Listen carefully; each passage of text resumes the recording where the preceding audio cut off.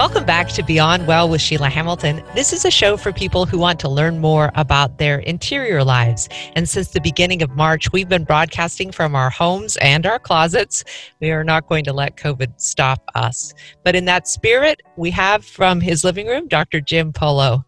To cope with mental health conditions since COVID-19, a lot of people have turned to prescription medication like antidepressants and benzodiazepines, and there have been reports of a 26% increase between mid-February and mid-March in the use of antidepressants, and anti-anxiety medication has also risen by 34%. Those increases were recorded in just the first month of quarantine. So you can imagine what's going on right now as more people turn more frequently to this kind of assistance during COVID living. I want to get your thoughts on this increase first, Dr. Polo, if we could. Well, the first thing I'll say is that medication when it comes to depression and anxiety is a very large, complex issue to talk about.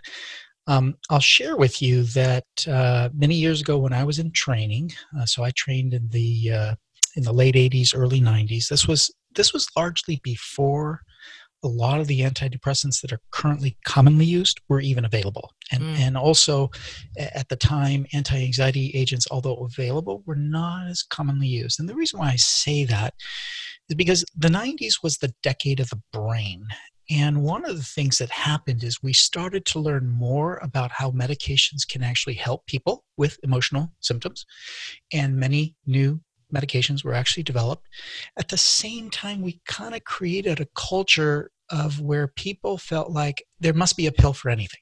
And so the idea that if I'm feeling something, whether it's physical or emotional, people tend to think first about, well, what medication will actually treat that? Okay. Mm-hmm. So that's the first thing to keep in mind. So, just when I think about how my practice has evolved over years, in the 80s and early 90s, I didn't have people that would come in and say, hey, I'm here for medication.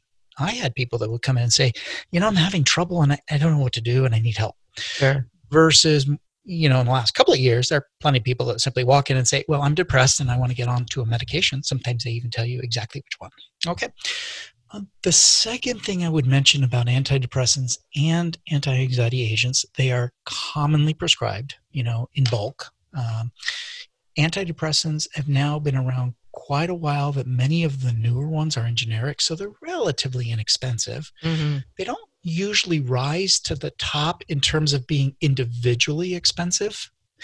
But because they're prescribed to so many people, they represent a fairly significant amount of any expense budget when you're talking about, how many medications are being used to treat depression, how many medications are being used to treat hypertension.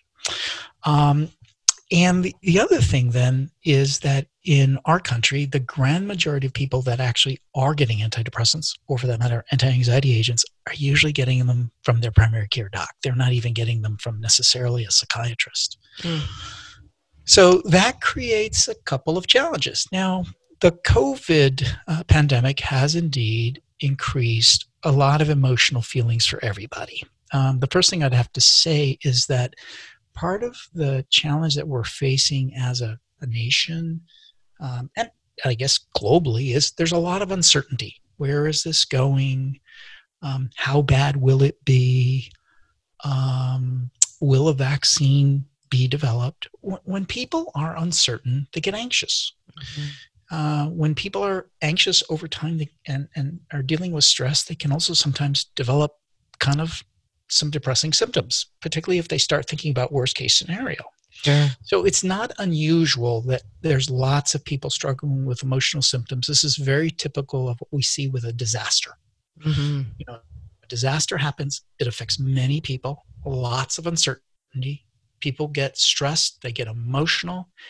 And as the disaster progresses, they start to adapt, they become more resilient, whatever that new normal is that they have to deal with, they do eventually adapt. So even though we've seen a huge increase of these prescriptions going out, I think what we will find is that at the same time that a lot of people are struggling with some symptoms of anxiety and depression, we're also going to see some people that will begin to develop, resilience and be able to adapt. It doesn't necessarily mean that we'll be happy with how things are unfolding, and it doesn't necessarily mean that all those symptoms are going to go away. Sure. but people will, in general, be able to handle it. Now, there obviously will be some people that cannot. And so that's where it really becomes important to making sure that for folks that are struggling, where medications can make a difference, that we make sure that that's available. So, Jim, I have two questions. One is the potential harm of getting these kinds of medications through a general practitioner, because antidepressants, as you well know, are really fantastic for people with depression, but can be extremely harmful for people with bipolar disorder. And secondly, how do you make sure you're being carefully monitored closely enough so that if you are a person who's having an extreme reaction, somebody can know what to do, what to watch for, and what reactions are the most dangerous? All right. So, two very good questions. Let's just tackle the first one. And let me just kind of reflect back what I heard, make sure I've got the question correct. The first question I heard is, hey, what's the real differences between potentially getting a medication from a primary care doc versus a psychiatrist in terms of making sure that the medication is actually going to help the individual, not potentially harm them? The Yeah, example you used is giving antidepressants to somebody that maybe has bipolar. right. Okay, that's a great question. So, first of all, a little context for our listeners. When people have bipolar disorder, they go through periods where they have significant depression. And while they are depressed, that period of time doesn't look very different from somebody that has clean major depression. But the reason why it matters is because people with bipolar, if you give them certain antidepressants, you actually make them much worse. You don't help them. So the bottom line is that when you have folks that have some depressive symptoms, the actual diagnosis can make a difference so that you can select the right medication. Okay. Now, with that in mind, the first thing I'd have to say is that many of our primary care providers, which tend to be either family practitioners or internists that provide care to adults, and then pediatricians who provide care to children. First of all, they do have pretty good, solid knowledge about understanding the basics of emotional and behavioral health. And we have gone overboard as a medical, system to help them understand critical principles about how you first of all diagnose, and then when you have a diagnosis, when is it reasonable to take certain steps in terms of treatment to include medication versus when is it complex enough that you should consider referring to somebody else. Mm. Now the reason why that's important is one of the things that is kind of distinctly different about diagnoses in mental health is we have created a lexicon, a manual, if you will. It's called the DSM-5, that lists sets of symptoms that allow you to think about what the diagnosis is. Because remember, the diagnosis is mainly so that we can figure out how we're going to treat somebody. So I'll give you a very simple example. I can have two people that are depressed, and one is sleeping all the time, and one is not sleeping at all, but yet they have the same diagnosis. Mm. So for the individual that is sleeping all the time, I'm going to select an antidepressant that is activating, gives them more energy. For the individual that is depressed but not sleeping at all, I'm going to give them a sedating antidepressant that's actually going to help them sleep. But the diagnosis is technically the same because we've created the symptoms of it. Wow. So that's why medication becomes very, very important. Now, what I will say is that one of the blessings of antidepressants is that most all of the newer antidepressants that have been developed are really relatively safe. It's very hard to kill yourself with the newer antidepressants. And the reason why I say that is because the media in the past has talked about how some antidepressants may actually increase suicidality. And while that may be kind of true, it's probably not how it works chemically. I mean, antidepressants improve your feelings and your mood sometimes quicker than you're able to understand. So your body is feeling better and you have more energy before you really understand why you're feeling better. And so if you're feeling better and your body's got more energy, but you're still depressed about what happens now, potentially you have more energy to actually take action, of which sometimes that action is suicide. Okay, so it's very complex. But the bottom line is many of the antidepressants are actually quite safe. And they're all based on treating certain sets of symptoms, so that there are some antidepressants that are better to use for somebody who has an anxious depression versus other antidepressants that might be better for somebody who has more of a melancholic depression. Right. Yeah, that makes total sense. So, for that second question, how do you monitor and make sure that you're on the right thing? So let me explain, first of all, why that is such an important question. Antidepressants don't change the way that we think. They don't make you happy about something that you shouldn't be happy about. I mean, if you're depressed because you lost a close loved one that is very close to you and you're going through depression, an antidepressant is not going to make you happy that they're gone.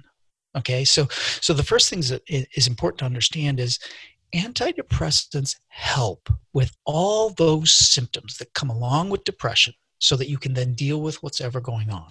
So let me give you a couple examples. Let's say I'm depressed because of something that happened in my life, and the symptoms that I'm having that are beyond just those emotional feelings of sadness. I have lack of motivation, I have lack of energy, I'm not sleeping, my appetite has changed, I'm restless, I have a shorter temper, I get irritable easy. Those are the symptoms that the antidepressant actually help. And if my body feels better, I have more energy, I have more motivation, I'm sleeping better, I'm now able to handle whatever it was that led to the depression. And very often what really helps is the counseling part, working through and understanding why whatever happened was, depressing. Now, here's the reason why that then becomes so important. Medication selection, first of all, is about what are the symptoms that we're truly trying to target. Which antidepressant is going to be the right one for the right person based on their symptoms. And that's why we have so many different antidepressants. It's not like any one antidepressant is better than the others. Right. It depends on each individual. Now, when it comes to side effects, keep in mind that the way antidepressants are working is we're trying to actually affect some of the symptoms that you already have. And by default, most antidepressants create side effects in the background. So let me give you an example of that. I'll just use Prozac as an example, just because many folks are very well aware of Prozac. It's been around for a long time. It's a once-a-day medication. It is a fairly safe, very safe medication to use. It's a long half-life. It tends to be what we say is an activating antidepressant. Gives people a little bit more energy, gives people a little bit more focus, and it works over a long period of time. Well, some people will have the side effect of feeling like, I'm feeling a little bit uptight. I feel like I have a lot of energy. I feel like I have too much energy. Well, that's a side effect of the medicine. That is, oh, by the way, a side effect that in some people we actually take advantage of. So it is important, first of all, when you're prescribing an antidepressant, doesn't matter whether you're a psychiatrist or a family practitioner, explaining to people, hey, this medication, these are the symptoms we're targeting. This is what we're trying to help with. And oh, by the way, these are the symptoms that you may experience as a side effect. Yeah. Most of us will adapt to the side effects. So I often will tell my patients, listen, you may notice early on you're having a little bit of nausea. That's okay. Actually, that means the medicine's actually getting into you. Mm-hmm. You will probably adapt and you will probably adjust in such a way that it doesn't become, significant. But if it does, I'm going to be very willing to track this with you and we'll change if we need to change. Yeah. So part of the thing is just reassuring folks, first of all, they don't need to be afraid of symptoms, but they do need to disclose them so that you can actually think about, well, is this the right medicine for you? Is it the right dose? Maybe the dose just needs to be lowered. There was a line of thinking for some time that antidepressants work when the chemicals in the brain stop working. But then I've done a lot of reading that suggests that was a total misunderstanding of how antidepressants work. And in many ways, we really do not know for certain why it is antidepressants work or what it is that they're doing in the brain. Is that your understanding as well, Dr. Polo? Yeah, Sheila, you're on track. We know very much of the how antidepressants work. We actually don't really understand the why. Let me tell you why I say it that way.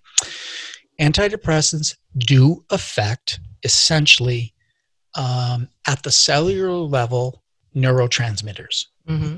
They do that in a variety of different ways. First of all, we have many different neurotransmitters that are part of our brain, and neurotransmitters basically allow the movement of signal, of energy from one neural cell to another neural cell. And it affects both the amount of information as well as the speed of information that maybe goes between two neural cells. Antidepressants work at that level. They can increase availability, they can decrease availability of very specific neurotransmitters. So we know that is how they work. We don't know why necessarily, though, they actually work, because we don't always know exactly where within the brain emotion resides. We have tremendous knowledge about how the brain functions to maintain our physical activities. What areas of the brain control movement, what areas of the brain control speech, what areas of the brain control feeling, at physical feeling, what I'm referring to. We're still a little bit in the dark of how you understand feelings from an emotional perspective. So although we know transmitters can improve mood, we're not really clear on the how and why that happens. The other thing is it's not universal for everybody. So I could have two patients, theoretically, that will present being very depressed, and their symptoms may be very, very similar. Similar enough that I would select the same medication for both. And yet one might experience improvement and the other might not. So we don't always know the why some of the antidepressants work. And we're not convinced that antidepressants are actually affecting the true cause of why we have emotional feelings. We know that they do affect some of the cellular neurotransmitters. Are there neurotransmitters or any transmitters in the gut, since so many people describe their anxiety and depression as coming from the stomach? So, what's important to understand is, remember that the brain is like the master organ that really controls all bodily function. And some of the bodily functions that the brain controls it without our real, knowledge and without our real awareness in the moment. So, for example, we all breathe. We breathe in, we breathe out. Our body does that, but we rarely actually spend time thinking about breathing. It just happens. That's controlled by the brainstem. And in fact, if you purposely stop breathing, you will all of a sudden gasp for air because you have to, okay? So there are many functions like that the body is doing without active awareness. One of those is digestion. So digestion happens in our body. You eat food. Food goes into your stomach, and it goes through all the intestines, and all kinds of, digestive juices get secreted, and it slowly, digests that. Now all that food becomes nutrients and energy for your body to use. But we don't actually have awareness of how that occurs. The reason why that's important is because we've been able to demonstrate and understand that clearly how you're feeling, your emotions, your anxiety, your overall kind of feeling does affect bodily functions. So we know when people are anxious, their muscles get tense. We know when people are anxious and upset and uptight, they tend to not want to eat. There's a fight or flight mechanism that kind of prepares your body because you might have to act. Sure.